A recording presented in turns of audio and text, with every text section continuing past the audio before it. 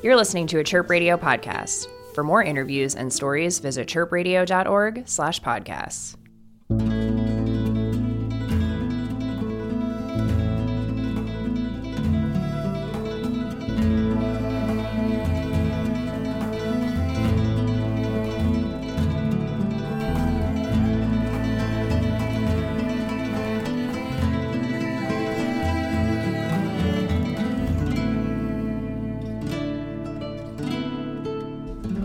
Speaking into the mic here a little bit, just to get a level there. Testing and getting a level. That is perfect. Yes, check.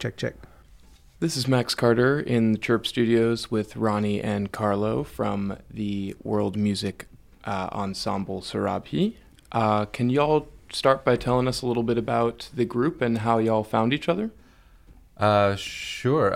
My name is Ronnie Malley. I play the oud, and I bring a lot of Middle Eastern and North African elements to the group. Surabhi is a Sanskrit word from India that means an abundance of treasure. And what we're trying to do is to share these cultures with the world and to remind others that we have a lot in common, and if we're going to embrace anything, embrace our differences, but also celebrate our commonalities. But it's very interesting. It's a really wonderful mix of folks here in Chicago, with Carlo Basile on guitar, and I knew him from Las Guitarras de España, and Sarah Ranganathan was a Veena player, and I actually knew her because we worked together on The Jungle Book at the Goodman Theater. And we brought together elements of Indian music and jazz music. And then we started producing some shows outside of that as well. And I didn't know about Surabhi at the time. And then I guess Carlo had given me a call, and Sarah had said, why don't you come and join us and let's do this. And it kind of evolved even from there. And it was really kind of Sarah's idea, the catalyst for Surabhi. Then we invited all of our other friends in the group, Bob Garrett, percussionist, Dhananjay Kunte on tabla, and we had two dancers. We kind of consolidated from different groups that we all played with, and so the group was kind of born. Wanted to do some original music, and we wanted to do some traditional stuff as well, but just to see where all this could evolve.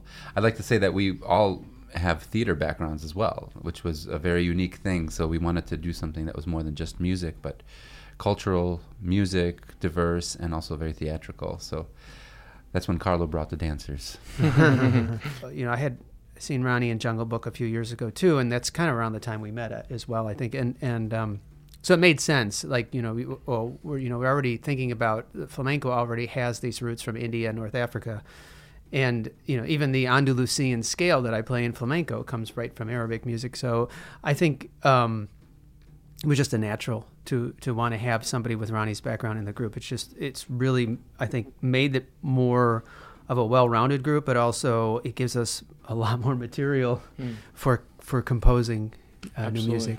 Yeah, that makes sense. And that's what you hear on the disc, on the new song.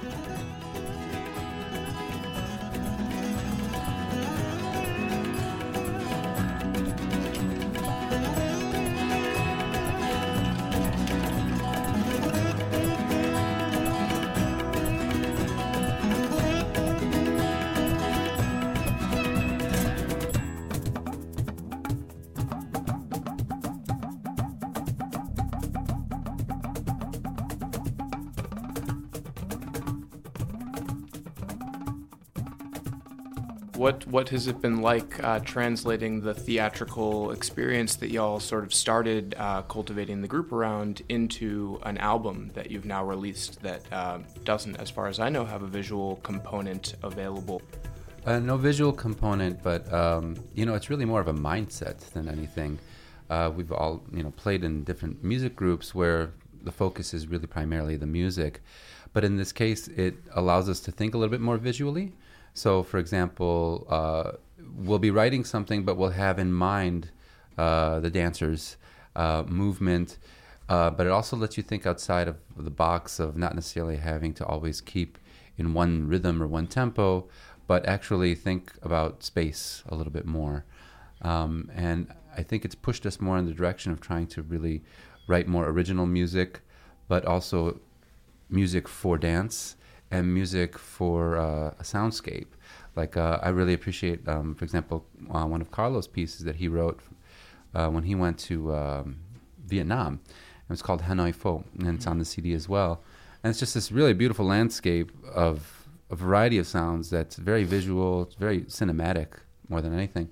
And it started off like that initially, and then we had the idea, well, hey, why don't we ask one of our dancers who are super talented, Maricela Tapia, she does flamenco, Middle Eastern dance, folk dance, and just a variety of dance. Kinnari Vora, who does Bharatanatyam, she's rooted in this classical traditional dance of India, but she does also do Rajasthani folk dance and contemporary dance and just movement in general. And so I think Carlo had asked, why don't you choreograph something to this? So it's this really beautiful, lush landscape of sound, but the visual element when you see it on stage it's just moving. But we did throw on a few little elements of the dance on one of our pieces. It's kind of like our introduction piece called Swan Song, not to be confused with Led Zeppelin. It's Swan Song. Another classic. Yeah. Another classic. In fact, it's actually called Swan Song because of the rag that we play, which is like the swan rag. And so it's interesting because we thought, well, how can we convey this visual image?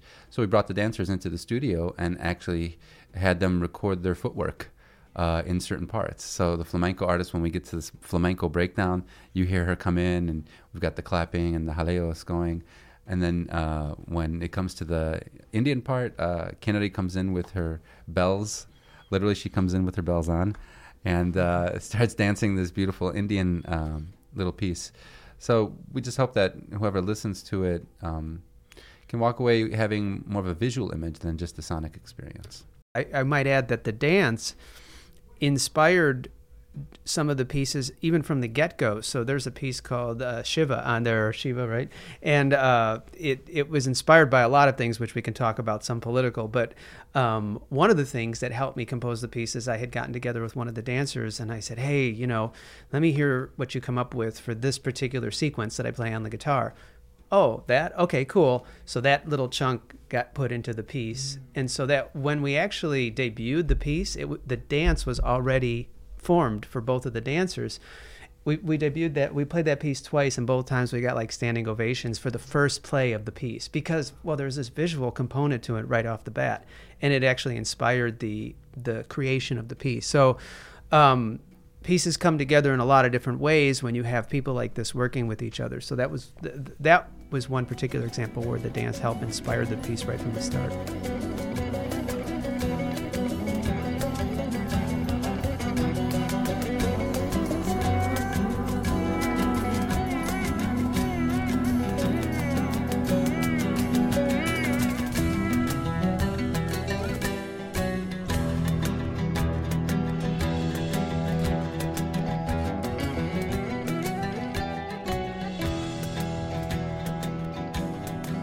Back to the political, as you were mentioning earlier. I mean, has your group, the intention and the impact changed in the past year, especially given the specific influences that you're drawing from? Yeah. Well, yeah, I was pretty, I don't want to say devastated, but I was pretty shocked by, the events of the last year around this time, especially. And, so I got a tattoo. And, you got a tattoo of a globe on of a globe. arm. It was just like, okay, this flies right in the face of what we're all about. And we try not to be too obvious up on stage, but it's like, come on, look at this. This is obviously we're communicating a message here without having to say, hey, this is all about peace and all that. So that's when it was like, okay, well, I have to write something, and I found a scale that fit because it was dark, but I wanted the piece to kind of have this kind of yin and yang thing going on where there's like this, we've got these contrasting elements, and it turns out that it was perfect for the dancers because they kind of use that up on stage to kind of, they go up against each other a little bit, and then they come together. It's interesting because we were trying to really get how we felt about the last year in politics through this song. And it went from this thing that, Carlo had come in like dismay and shock, and you hear it in the beginning. And then at the end, it's just pretty much all out heavy rock drums. No, yeah. I threw an electric guitar on there as well, Yeah. and just we wanted to get the dirt, the grunge, the grit of what people were feeling and what we saw as this image of reality distorting in front of us, and we wanted to convey that in a sonic way. But besides just the song itself, I don't know that. I mean, we always have in the back of our minds as musicians that what we're doing has some universal quality to it. I mean, Ronnie and I grew up in Chicago, Exactly. and I, like I told you a minute ago, right down the street, I played in the Battle of the Bands at Gordon Tech. That's why I think it works, because we have this background that's common in a lot of ways. I grew up playing rhythm and blues too in Chicago. It's like the home of soul and blues, and I still play that music, and I love that music. So it all finds its way into our compositions. It's funny because we will come together because of these backgrounds. I mean, I'd like to preface also by saying that it's interesting to realize that it would be difficult to form a group like this outside of this country, outside of the city. And it's just a testament to the diversity of Chicago. I mean, I know I'm biased. I'm a Chicagoan. I was born and raised here. But I mean, I've lived in a lot of places in the world, and I have to say that it's a very unique experience to have a group like this, and to have radio stations like this that are even willing to have us on to talk about all of this. Cheers to that. Absolutely. Yeah, man. And we saw our songs on the playlist for wow, they're playing this stuff. That's great, and then, and look at the list, and it's such an eclectic mix of stuff that you guys do. It's really cool to be a part of that.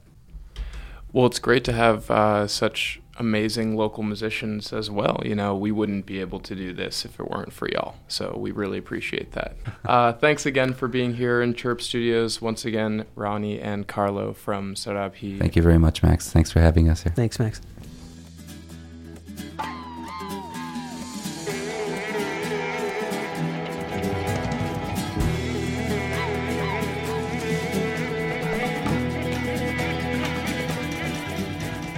You can find this and other interviews at chirpradio.org/podcasts. Chirp Radio, hear what's next.